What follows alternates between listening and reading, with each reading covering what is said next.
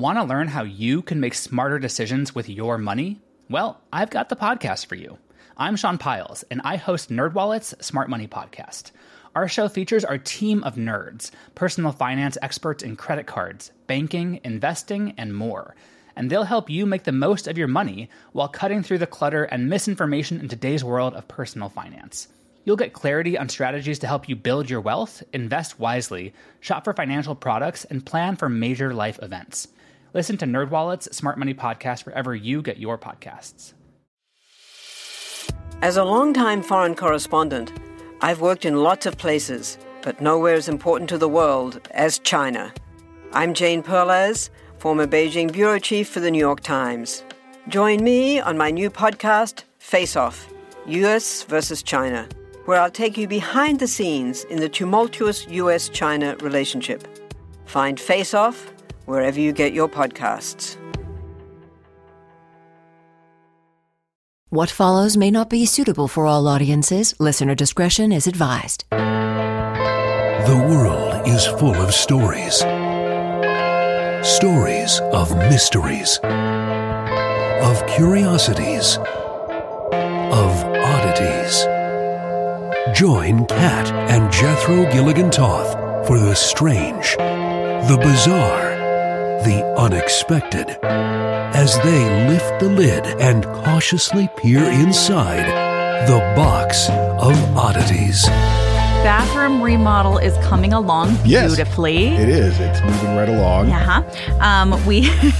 There was a discussion like 2 weeks ago that was like, so we should have a new shower by the end of this weekend. And I was like, well, that's very optimistic, you know.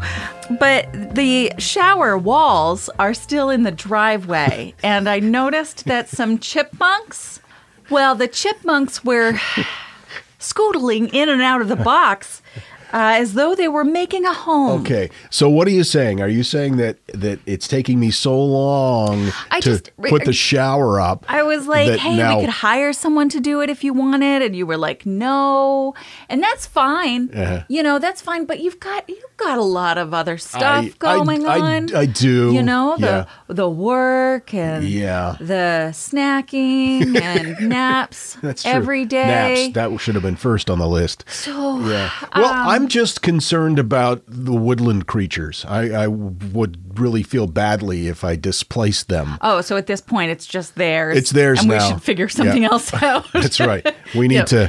drag the garden hose through the bathroom window. Sure. And that's what we have now. Yeah. Okay. I'm getting to it. No, I know. It is moving slower than I would like. But what bit I have achieved, it looks pretty good. Yeah. It does. And so far, I haven't destroyed our plumbing, as far as I know. That's true. We'll see how that turns out. It reminds me of a sign at a convenience store I used to work at that said, listen, ladies, if I say I'm going to do something, I'm going to do it. There's no need to nag me about it every 6 months. Mm-hmm. Yeah, I don't get it. Anyway, what you got for me? Oh, it's my turn to go first. That's fun because first, okay. In 1971, Richard Wassersug published a paper that tested the comparative palatability of 8 species of tadpoles. Okay. So he had this theory that if a tadpole was easy to catch, it would probably taste bad because in nature, if you're not able to get away from predators, the least you can do is not be tasty. Well, okay, I understand that there's some scientific principle there, but was he tasting tadpoles himself? He would find fellow grad students and bribe them with beer to do taste tests, basically. All right. So he would corral grad students and get them all schmammered and say, hey, let's have some tapas. And then later when they were like, what the hell? And he's like, I told you we were eating tadpoles. And they were like, no, you said tapas. And he was like, no, I was like tadpoles. And then they were like, tapas, tadpoles, tadpoles, tadpoles, tadpoles, tadpoles, tadpoles. I've heard it both ways. Right? Very confusing. So NPR.org reported that Wassersug wasn't a subject, but he said that he did taste the tadpoles, too. He didn't eat any of them, but he did taste them. Mm-hmm. How does one determine which tadpoles taste good? Because what's your frame of reference there? What is your baseline? He said, in truth, none of them tasted sweet and delicious, but one species of tadpole stood out. Toad tadpoles. It was one of the worst things I've ever tested. So, astonishingly bitter, a teaspoonful of Tabasco sauce might get you close. Ooh. So he was comparing them to each other, not to delightful macaron. I see. Or macaroon, depending on who you ask. I've heard it both ways. Charles Darwin. I bet he tasted bitter, too. Because he was slow? I don't know. I was just trying to work in some cannibal humor. All right. Charles Darwin's first contribution to Cambridge life was the Glutton Club, which he formed with several friends. Okay. The sole purpose of this student society was to consume animal meat before too unknown the human palate. Wow. So this is according to universityarms.com.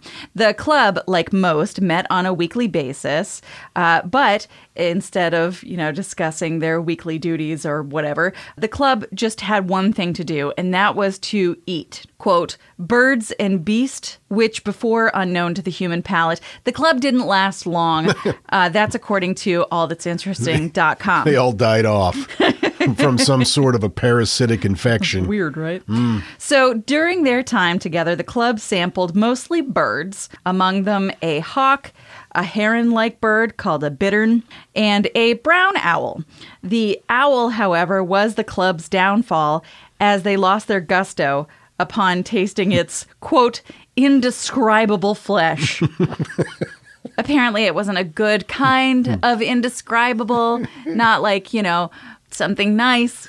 Years ago, there was a reality show that starred Gary Busey. Oh. Yeah. I think it was like maybe 5 episodes, but I remember one very distinctly where he was showing people how to survive in the, quote, urban wilderness.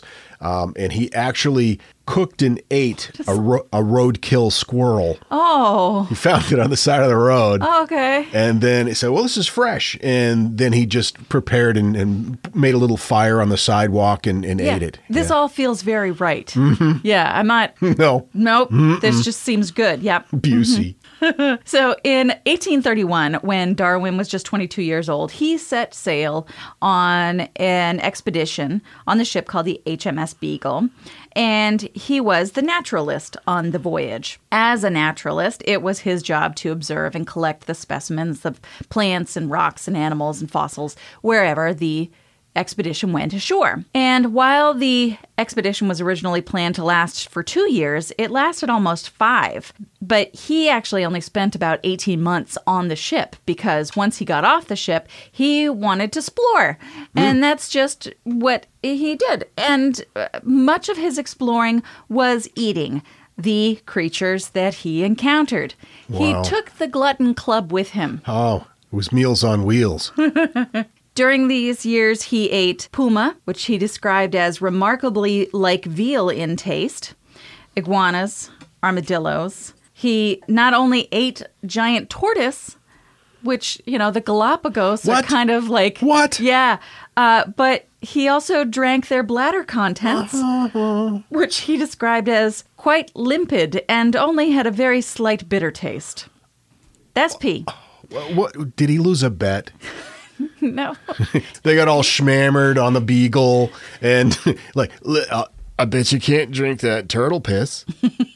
I bet I can. He's just real curious. Yeah, he is. Curious like a cat. Mm-hmm. That's why they call me Whiskers. He ate a 20-pound rodent. All 20 pounds? I'm not sure, but... That's impressive. He did describe just washed it down with some turtle piss.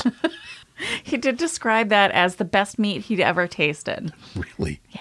In Argentina, he also dined on a lesser rhea, which is like a South American version of an ostrich. And the unfortunate part of this was they had spent several months trying to capture and study this bird. And someone in his party did. And unknowingly was like, oh, here's this bird. I'm going to chop it up and we're going to eat it. And he was like halfway through eating it before someone mentioned like, oh, yeah, this is a lesser rhea. And he was like, everyone needs to stop. And he collected all their plates and gathered all the remaining bones and feathers and skin. Oh, man. And sent it all back to England. Like some sort of weird leftovers study. Wow. He was pretty adventurous. He's sailing around the world in the Beagle and trying all these exotic meats. I'd be afraid I'd get some sort of lower intestinal discomfort. I wonder if he did. I wonder if he was like just really pissing off all of his crewmates. It's like he's on the Beagle and they're like, Jesus, Darwin, crack a window or something. Where's Darwin? He's in the shitter again. Well, I imagine that the more you punish your body with this kind of thing, the more your body would get used to it. Maybe he had kind of an iron tum-tum by this point. Maybe. Who knows? Or he was trying to evolve one. Maybe. The NPR article that I read about this said that there were many examples of this kind of research eating. And the author of this article said that their favorite example came from Robert Thorson, who's a geologist. And in the 1970s, he was in Alaska studying rock layers. And in a thawing bank of permafrost, he and his colleague found the frozen carcass of a 30,000-year-old, now extinct giant bison. They cooked that bastard up? No, they ate it raw. No, they didn't. What? Yeah. So what was that like? Thorson said that some of the meat came out attached to a bone fragment. So he was just curious to see what old meat tasted like. Aged to perfection. So I hauled it down to the stream, he said, rinsed it free of silt, and chomped away. He described it as having a weird, stringy, leathery texture. Yep. With little flavor beyond the ambient, pungent rankness. Uh-huh. Wow. That takes some balls. Yeah. Well, 30,000, you don't know anything about you just put that inside your body. Maybe it's going to thaw out some sort of prehistoric bacteria that your immune system has no way of defending itself against. That's just... There's a thin line between genius and stupidity. Maybe he just thought his belly acids would take care of any of that bacteria. Maybe. Yeah, it's fine. Don't worry about it. So in another article that I was reading, one of the things that they discussed was like, why is this such a widespread thing? Like, most people would go, no, thanks. But when you consider the familiarity levels of these things that they're encountering, as opposed to our familiarity levels, we eat the things that are around us all the time. So we're very accustomed. Yes. We're very accustomed to them. We understand where they come from for the most part, and it seems normal. These people are around these weird things all the time. Naturalists, it's their job to study, to explore. And so they're around different, weirder things more than we are. Mike Siddle was interviewed. Chicken, beef, pork, you're familiar with those things. Fundamentally, he said, the contents of a lobster, muscle and exoskeleton, is not dramatically different from that of a crayfish. Or a cockroach. Crayfish is not that different from a grasshopper. Oh, here we go. So, once you understand the science of life forms, it all starts to seem closer knit than the average person would see it. Sidetrack. Go. Lobster. We live in Maine, of course, the lobster capital of the Americas. I would venture a guess as to say. And it is lobster, of course, thought of as a higher end, I wouldn't say delicacy, but a higher end food. It's something that you get at a fancy restaurant. Right. Not always been that way, though. No. In fact, back 100 or 200 years ago in this area, only the poor people ate lobster because they couldn't afford the beef or the pork or the mutton or whatever was available. They would eat lobsters, and it was so humiliating if you were a lobster eater that they would hide the shells so no one would know that they were eating lobster. which in turn fertilize their gardens. You're welcome. I'm just saying lobster compost is great fertilizer. Okay. That's why we've also got those good potatoes. Suck it, Idaho! JK. Yeah. Now, first of all, I do have to say I don't have anything against Idaho. I like to see it, rather than a competition, as a unifying brotherhood of tubers. I see. I understand. Okay. Most people do know that Maine is famous for lobster, but we are also second only to Idaho in potato production, although I think our friends in Aroostook County, where all the potatoes are grown, would say that we are second to none. Second to none. Anyway, Also, blueberries. back to your story. They're so big and juicy. Okay, so it makes sense that biologists, scientists, naturalists would eat what they study because they're around it all the time. It doesn't seem as foreign and weird to them. Sure. Now, of course, they're not around 30,000-year-old bison meat all the time. But still, it is more familiar to them than it is to us, for sure. I guess that makes sense. Richard Wassersug, the tadpole eater, he's quoted in the NPR article stating that eating your study organism is more of a side effect of being a naturalist.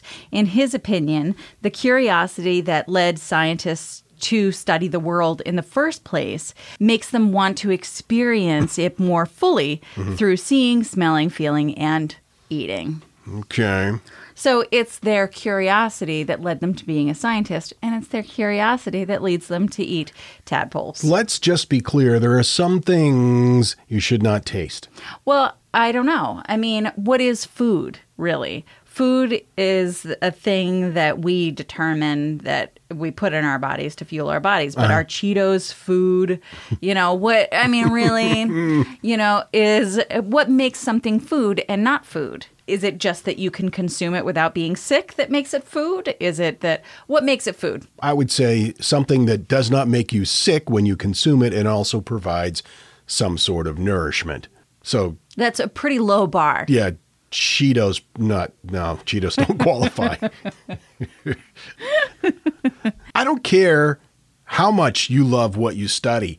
If it's 30,000 years old and it's in frozen mud, probably don't put it in your mouth. He rinsed it off. Yeah.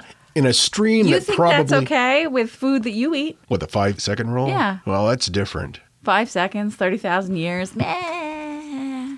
No, I used to have a friend who worked on a Alaska crab boat or something like that. I don't know. And he was a man who would eat all the things and every once in a while report back like, hey, I had some raw horse. And really? Yeah. It was like a badge of honor. Yeah. For him. He was way into it. Wow. Equestrian dining. I don't know. He's a very talented makeup artist now. Oh, that guy. But also ate a lot of real gross stuff. Interesting. Yeah. I'm serious, though. I can't think of any... Well, I can think of a sum of money that I would accept to eat 30,000-year-old frozen mud meat. It would be in the six figures. It would take six figures. Oh, no. To get me to eat 30,000-year-old. Because, again, I'd be concerned about bacteria, or maybe they had some sort of weird parasitic worm that was frozen in the permafrost as well, and it would activate, and I'd become like some sort of a weird mutant hybrid. Yeah, like some sort of wasp zombie. Yes. I don't know. I feel like after that amount of time, there's a certain amount of, like, you know how there are certain dishes that are made by just putting meat in a jar and letting it sit for like 40 days? Sure. I mean, I am a vegetarian, yes, but this animal died, I'm going to assume natural causes, probably not in a factory farm. Right. And so you're cool with that idea. If they wanted to, you're cool with that idea that somebody would eat 30,000-year-old meat. I wouldn't make a habit of it, but I can understand the curiosity that would lead you to do that. Certainly it wouldn't take me six figures. It's interesting because about 3 days after you open a jar of mayonnaise, you want to throw it out. It's gross. It's dairy. Ugh. And now, that thing in the middle. Today's Thing in the Middle, we're discussing some of the most highly paid animal actors. Why are you talking like that? That's weird. I want to. Number 5, Rin Tin Tin. Boss of me. He earned $6,000 per week. And this was, wow, way back in the, 40s? Which equates to about $75,000. Wow. Number 4, Kiko the Killer Whale, a.k.a. the star of Free Willy. The whale earned over... That's fucking ridiculous. The whale earned over $36 million. I'm so poor.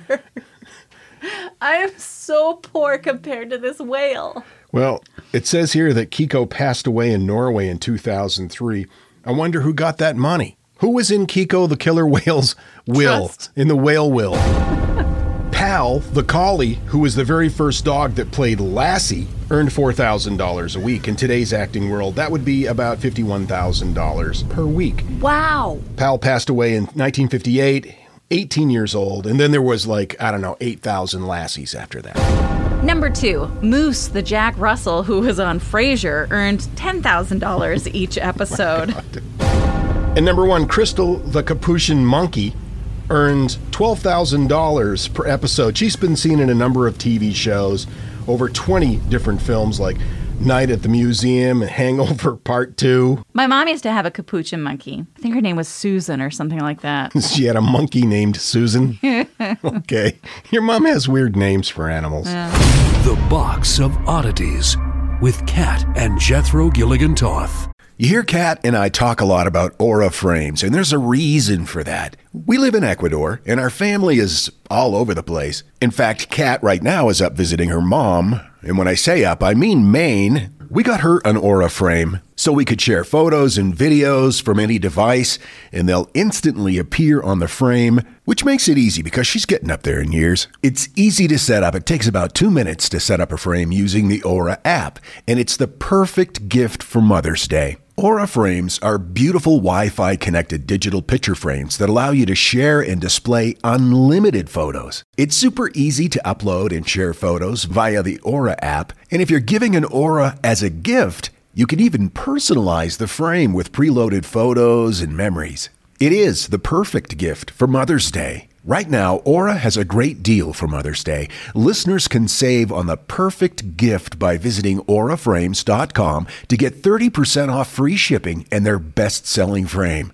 That's AURA frames.com. Use code oddities at checkout to save. That's AURA frames.com and use code oddities at checkout to save. Terms and conditions apply. Hey there, I'm Dylan Lewis, one of the hosts of Motley Fool Money. Each weekday on Motley Fool Money, we talk through the business news you need to know and the stories moving stocks on Wall Street. On weekends, we dive into the industries shaping tomorrow and host the experts, authors, and executives that understand them. Tune in for insights, a long-term perspective on investing, and of course, stock ideas. Plenty of them. To quote a listener, it pays to listen.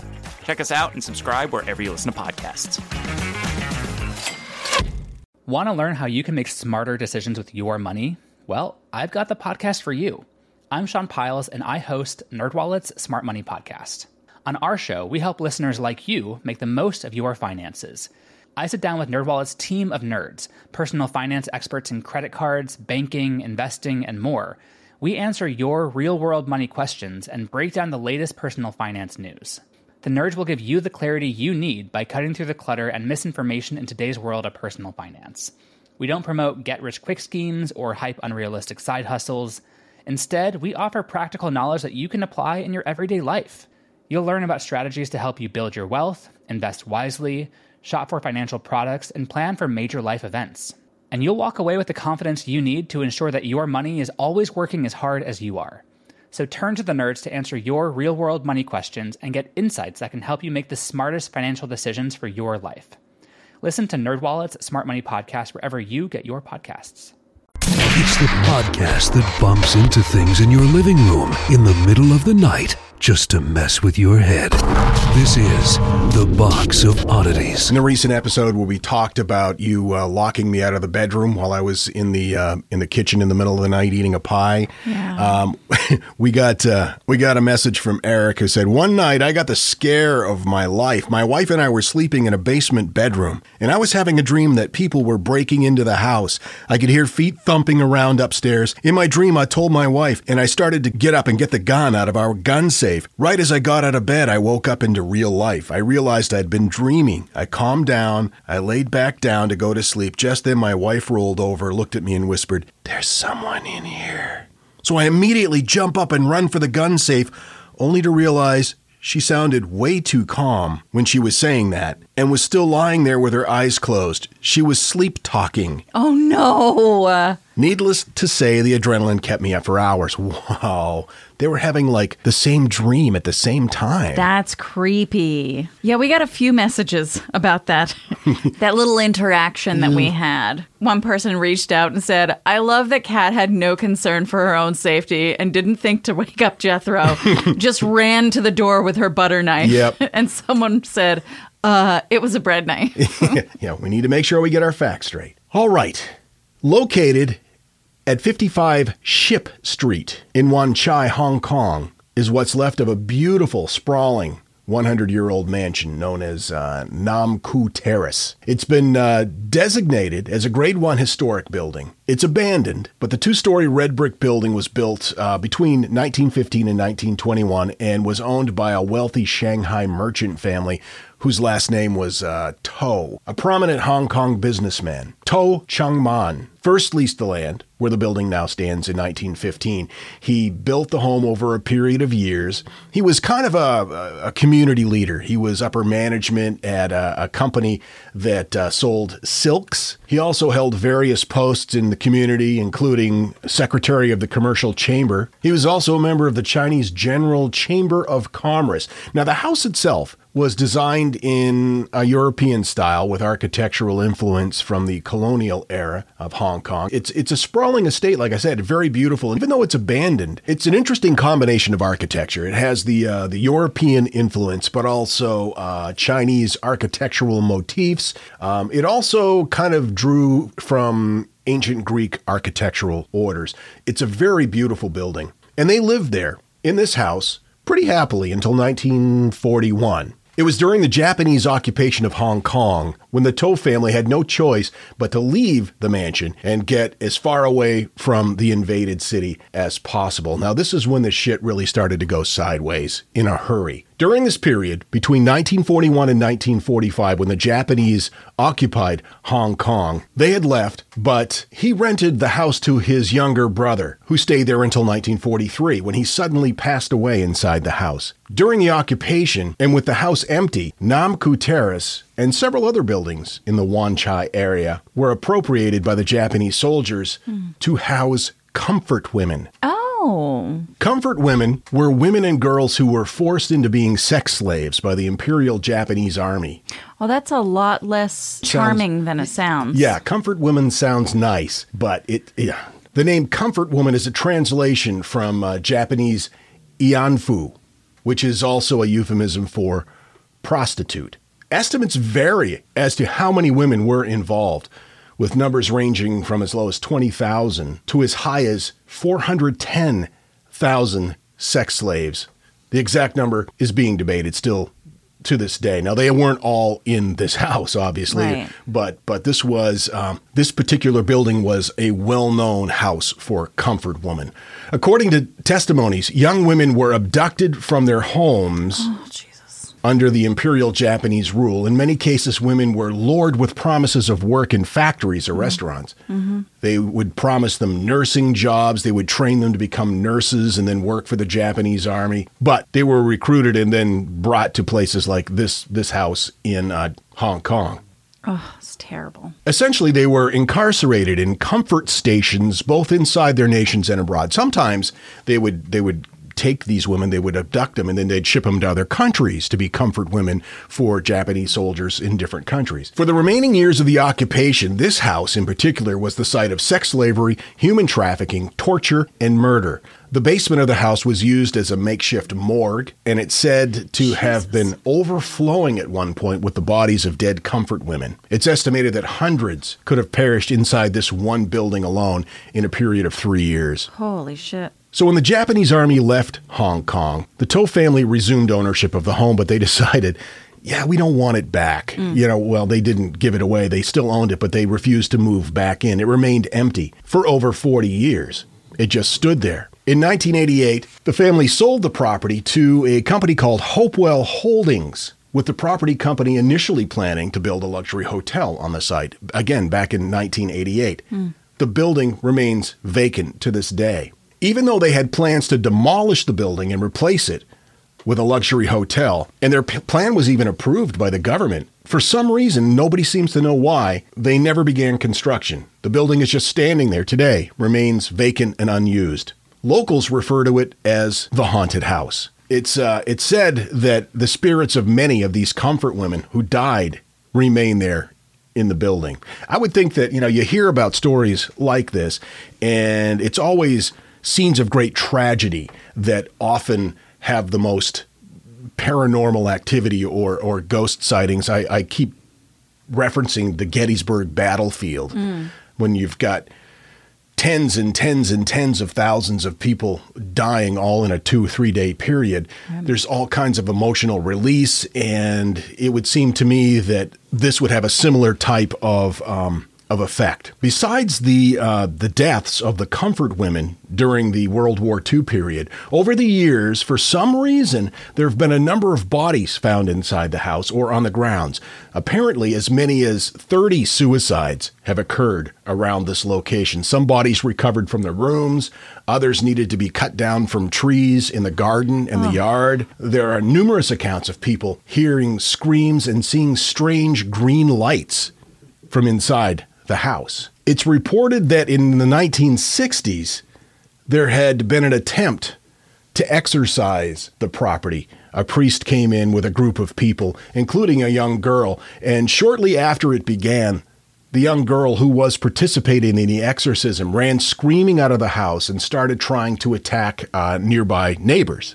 Over the years, the house has been a popular destination, of course, for ghost hunters. Sure. Demonologists. It's also a popular spot for local kids to go party. Oh, sure. Yeah. There have been countless reports filed with local police regarding strange occurrences witnessed inside this old abandoned mansion.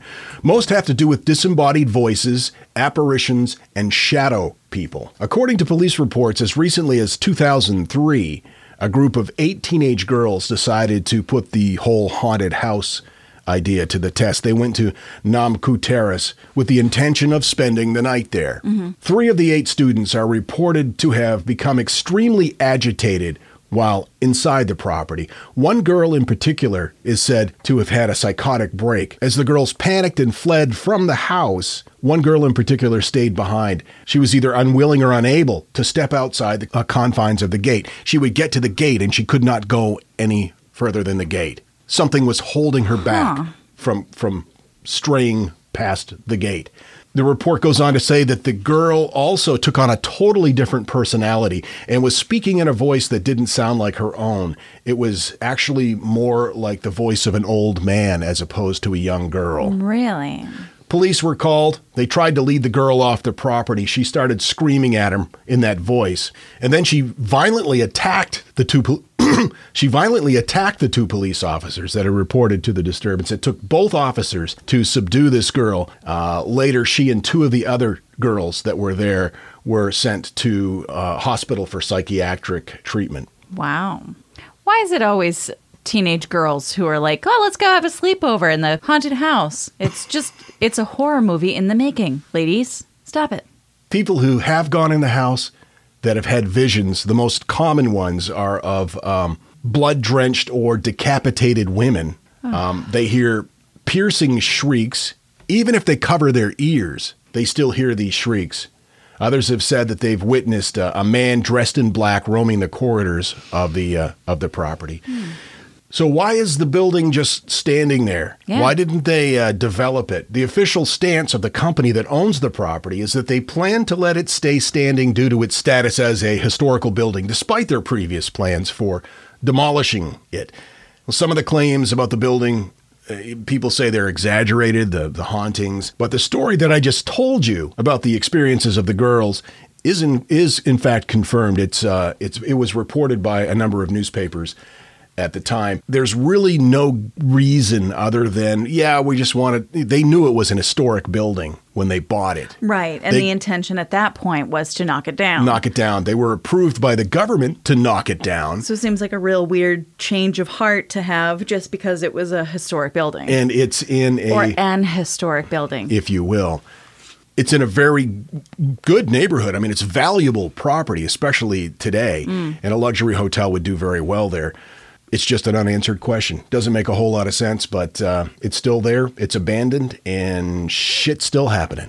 That sounds unpleasant.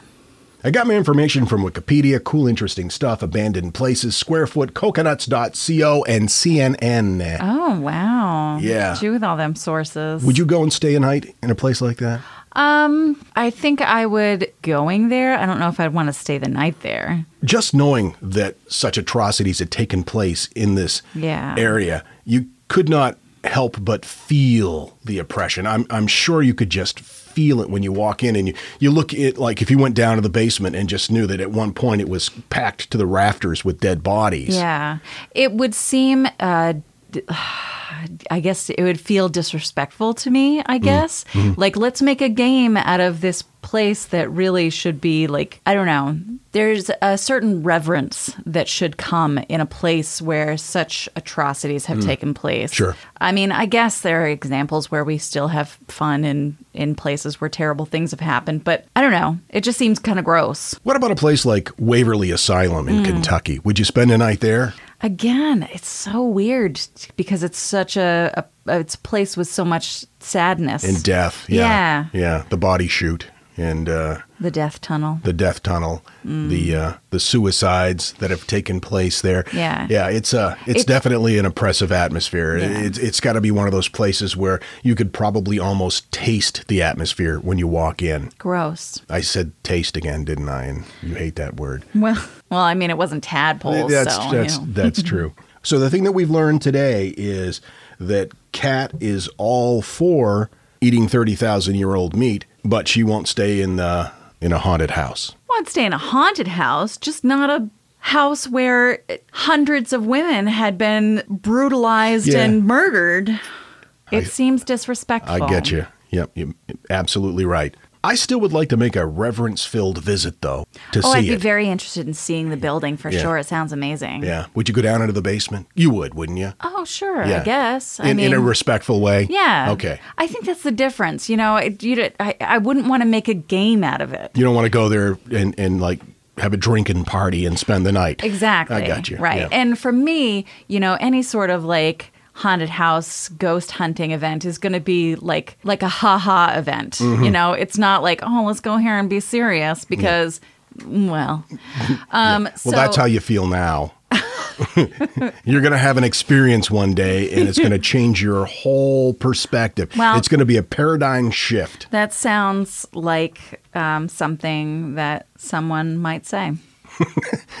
Yeah, I did it just now, in fact. Yeah, it's gross. Hey, guys, thanks for hanging out with us. As I've said before, quantum physics suggests that when you stop listening to this episode, we cease to exist. So if you would be so kind as to leave us a positive review, whether it's iTunes, Spotify, wherever you listen, then that way we know we're real, and we do appreciate it so much. And we very much appreciate that we have seen some sales of Pride shirts. Yeah. We're very excited to be donating all of the profits from our Pride shirt sales this month to the Trevor Project. And we're also going to match all of the profits as well. And what's the Trevor Project? Explain that. This is a really cool organization. The Trevor Project is the leading and only accredited national organization providing crisis intervention and suicide prevention services to lesbian, gay, bisexual, transgender, and questioning young people under the age of 25. The link for our merch page is at our website, theboxofoddities.com. We look forward to hanging out with you next time, you freak. Until then, keep flying that freak flag. Fly it proudly, you beautiful freak.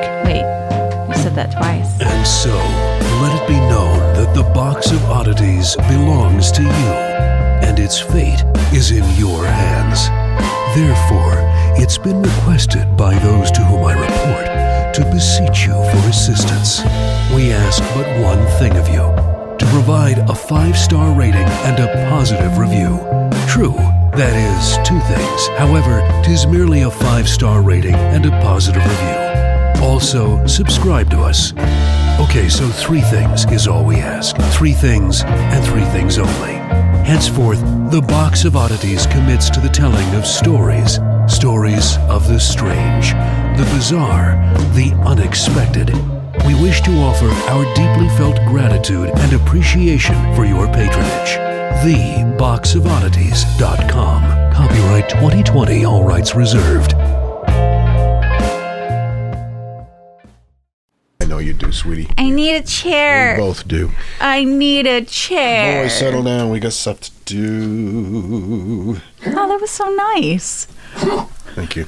Have you ever wondered how inbred the Habsburgs really were? What women in the past used for birth control? Or what Queen Victoria's 9 children got up to? On the History Tea Time podcast, I profile remarkable queens and LGBTQ+ royals, explore royal family trees, and delve into women's medical history and other fascinating topics. Join me every Tuesday for History Tea Time, wherever fine podcasts are enjoyed.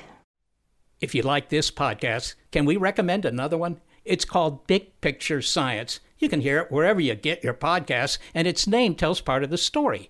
The big picture questions and the most interesting research in science. Seth and I are the hosts. Seth is a scientist. I am Molly, and I'm a science journalist. And we talk to people smarter than us, and we have fun along the way. The show is called Big Picture Science, and as Seth said, you can hear it wherever you get your podcasts.